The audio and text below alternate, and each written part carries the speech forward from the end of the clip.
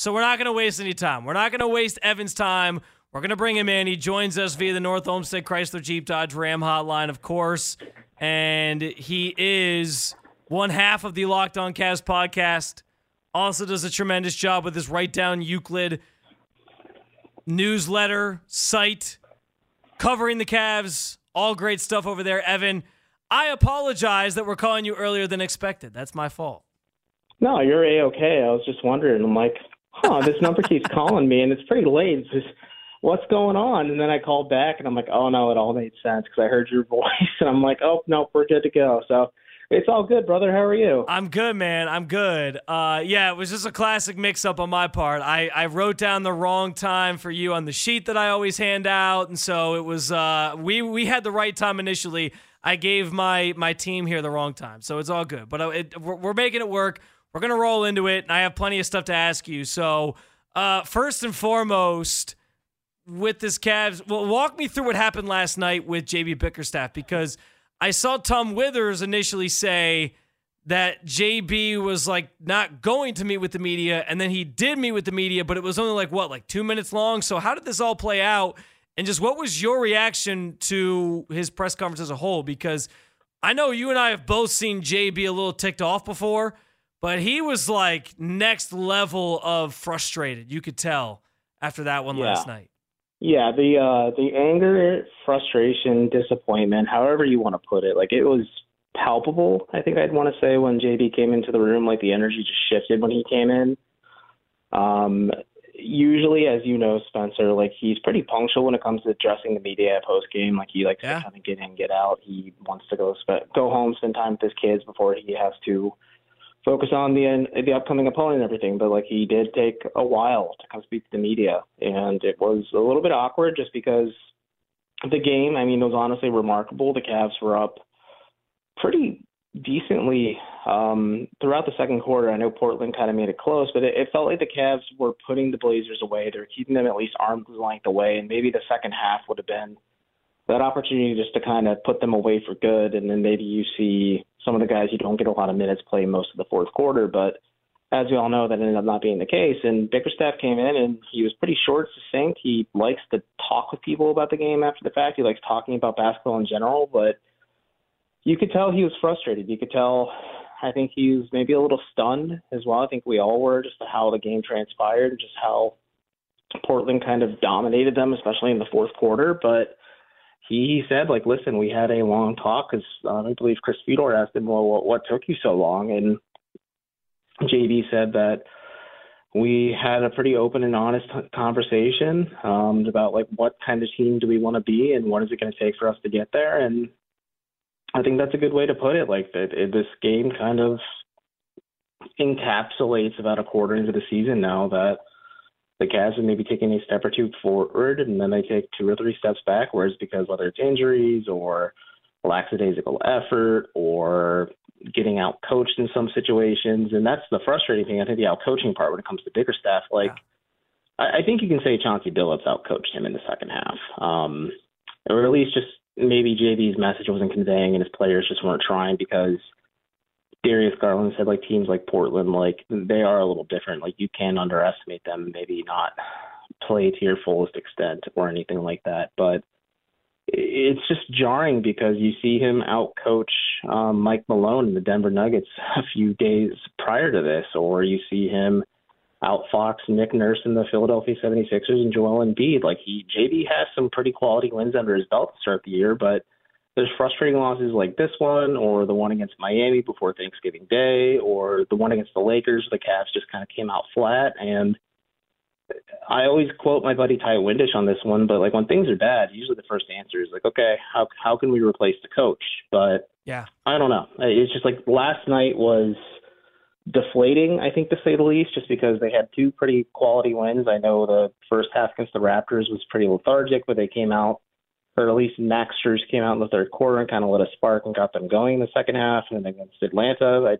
say one of the more complete wins of the season. You're thinking, okay, a lot of positive direction and momentum heading in Cleveland's way, just heading into this matchup against the hapless Blazers. And the Cavs got embarrassed. I think that's the only way you can say it, is just they got embarrassed. And then you shift focus to the locker room. The guys are just like, it's one of 82 games. We'll be okay. Donovan Mitchell said this could be a motivating factor, but I was talking to my co-host Chris Manning about this. It's weird to think, but Saturday's game against Detroit, is going to be one of the bigger games of the earlier half of this or portion of the season, just because if they lose, there's so many more questions than there are answers about this team that is already struggling to find identity, but they dropped 2 games in a row to bad teams. I think it becomes a time to we should probably start questioning what's happening on the inside. And does it start with the coach, or does it start with the players, or where does it begin and where does it end? We'll get back to the finding identity thing, because I do think that's a key point of this. But in regards to JB specifically, do you think, and maybe this was some of the reaction last night, but do you think he's feeling the pressure at all? Does he know that the writing's kind of on the wall for him if he doesn't get this thing righted? And he knows that he's in an organization where the owner, can lose patience pretty quickly and move on from coaches and doesn't necessarily lock guys up long-term or go into those second contracts and these different things. Is that all kind of weighing on him, you think? Well, he does have the luxury of, him and Kobe Altman both have the luxury of getting a second contract from Dan Gilbert. True. It has been reported quite a bit, Dan has bbeen hands-off after suffering the stroke, and his wife, at least I think Jason Lloyd said, his wife said that they've been kind of easing him back in so they don't overwhelm him, and he kind of gains mobility and just motor functions in general. But I mean, Brian Windhorst has said it. I'm sure you've heard it. I've heard it as well. I think anybody who is even adjacent to this team or covers them in some capacity is pretty well aware that it's not the writing is on the wall, but JB is coaching for job security now. He is now 4.5 years into the job at this point, and there's not much fruit. Granted, they were rebuilding for the good portion of the beginning of his coaching tenure, but after how they lost the Knicks and how they kind of went into the postseason saying we're the number 1 defensive team and the top 10 offensive team. We're top 5 and just overall across the board, but then they get exposed by New York. JB gets outfoxed by Tom Thibodeau in that entire series, and you have to say, if things are not going great early into the season, I think you have to evaluate, is it the coaching staff? Because they've had a few cracks at this point, and you're really kind of playing against the clock right now because you have to worry about Donovan Mitchell's future. You have to worry about maximizing the limited cap space you have before you have to pay Evan Mobley and other guys just because Darius Garland is playing playing on his max contract now. And it's a lot of stuff, but I think Brian Windhorst said 20 games in the season, if he's only a game over 500, you'd have to be concerned. And the game against Detroit is the 20th game of the season. So if he is at 500 or just a hair above 500, I think, you'd have to be concerned. And it's tricky. So the way I look at it is when it comes to coaching and just going forward, just based on how the season started, and I know injuries are something JB can't control, but there are losses the Cavs shouldn't have suffered this year. There are games that they've just come out flat and just look like they laid down to an opponent and just have no heart in those games.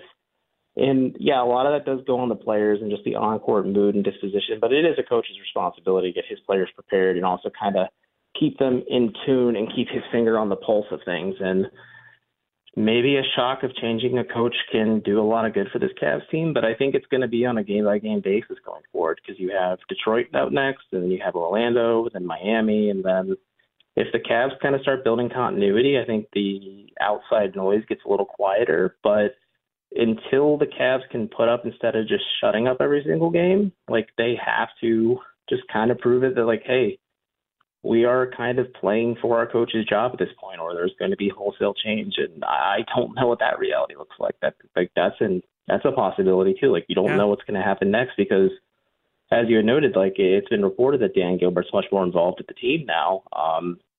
Does Dan go with the splashy outside hire, or do they keep a guy that's on JV's coaching staff and just promote him till the end of the year? And then at that point, that could be a bit of a lost season if you're the Cavs. The timing would also be tough. I mean, you had all these coaches that were on the market in the offseason, and you missed out on them because you kept JB around, and so now so that would be an interesting point to get into as well if that does happen at some point here coming up. Talking with Evan Dammarell, again, one half of the Locked On Cavs podcast, also does a tremendous job with the Write Down Euclid newsletter covering the Cavaliers. And Evan, we both mentioned the word identity with this team, and I do think that there's just kind of a a loss of identity right now for this group. Like, they want to be this more of a run and gun offensive team because they saw what happened in the playoffs last year, but their defense is taking a hit because of it. And it almost feels like you might just want to lean on what worked for you last year and live with the consequences, because I understand there's always going to be some ironing out that has to happen. But right now, the inconsistencies are sort of showing through, and it's almost like, what can you go back to that at least gets you guys on the same track? That's a fair question, just because I really don't know. Because what worked last year was defense, and I think just that grind out, grit and grind culture that the Cavs kind of established, like it's just not there anymore. The defense isn't.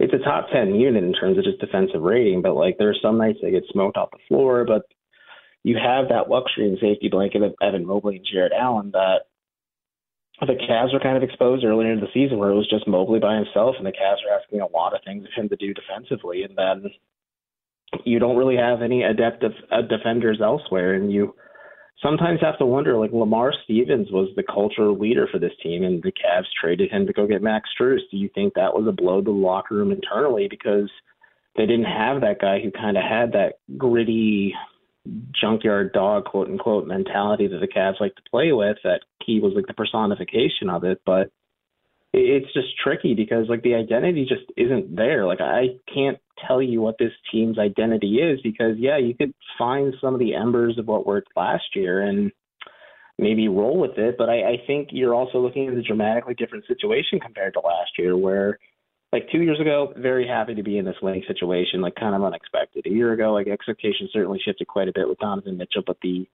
front office and the coaching staff and everybody said like, hey, it's not championship or bust or playoffs or bust for us. Like we want to make the next step. But now like you've dipped your toes in the postseason. You got embarrassed last year. Now like the expectations have heightened quite a bit. Like I think the Cavs just have been kind of unable to get out of their own way sometimes. And I wrote about this not too long ago, where it feels like there are nights, that things are just out of Cleveland's control, but like a lot of things they can control and they just can't get out of their own way. And like they kind of struggle to find like consistency on a nightly basis, that just like they keep working on the things that work, where they just kind of, and it feels similar to that series against the Knicks, where like in game 2, they found a formula that worked against New York, and then JV and his staff punted on that entirely and went back to what didn't work in game 1, and we know the rest of how the series went. And it kind of feels similar to that, where the Cavs like don't want to stick with what's working. They want to keep trying new things, and it just feels like they can't get out of their own way right now. Last thing for you, Evan. Advanced metrics have shown over the last year plus that generally Mitchell and Garland can play well together, but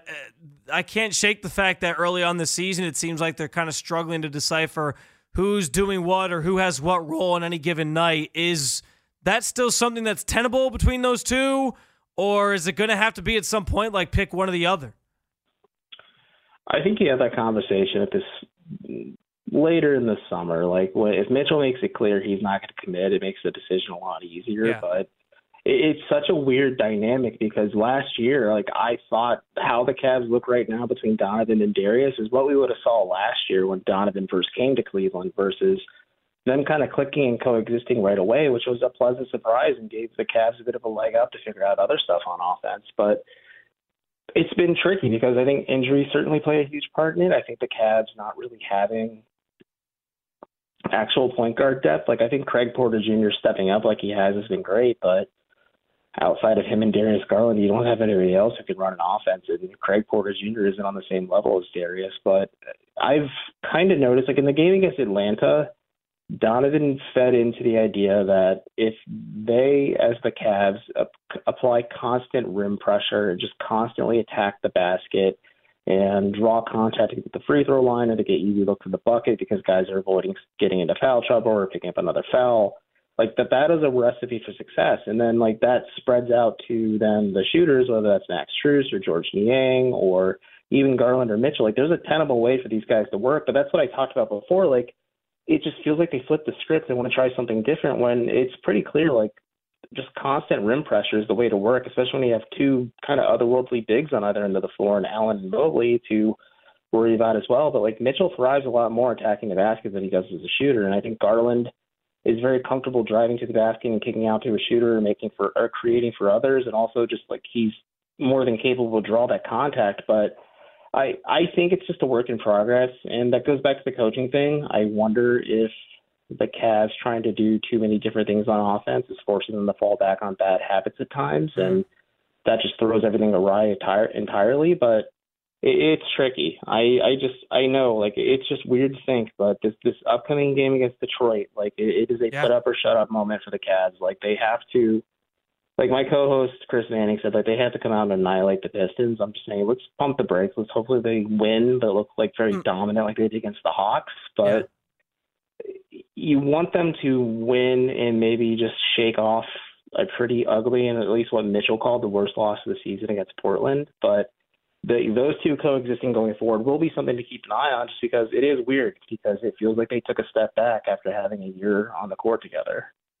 He's Evan Dammarell. Find him at am.evan. One half of the Locked On Cavs podcast, also covers the Cavs and all things Cleveland for the Write Down Euclid newsletter. Evan, always appreciate the time, my man. We'll definitely catch up soon. You have a good rest of your Friday, all right? Thanks to you too, man. Thanks, Evan. Yeah, good stuff from him. Let's take a break. We'll react to that on the other side. Cavs definitely having a classic case of lost identity. We'll talk about it and react to it next. Keep it locked. It's Spencer German with you here on The Fan.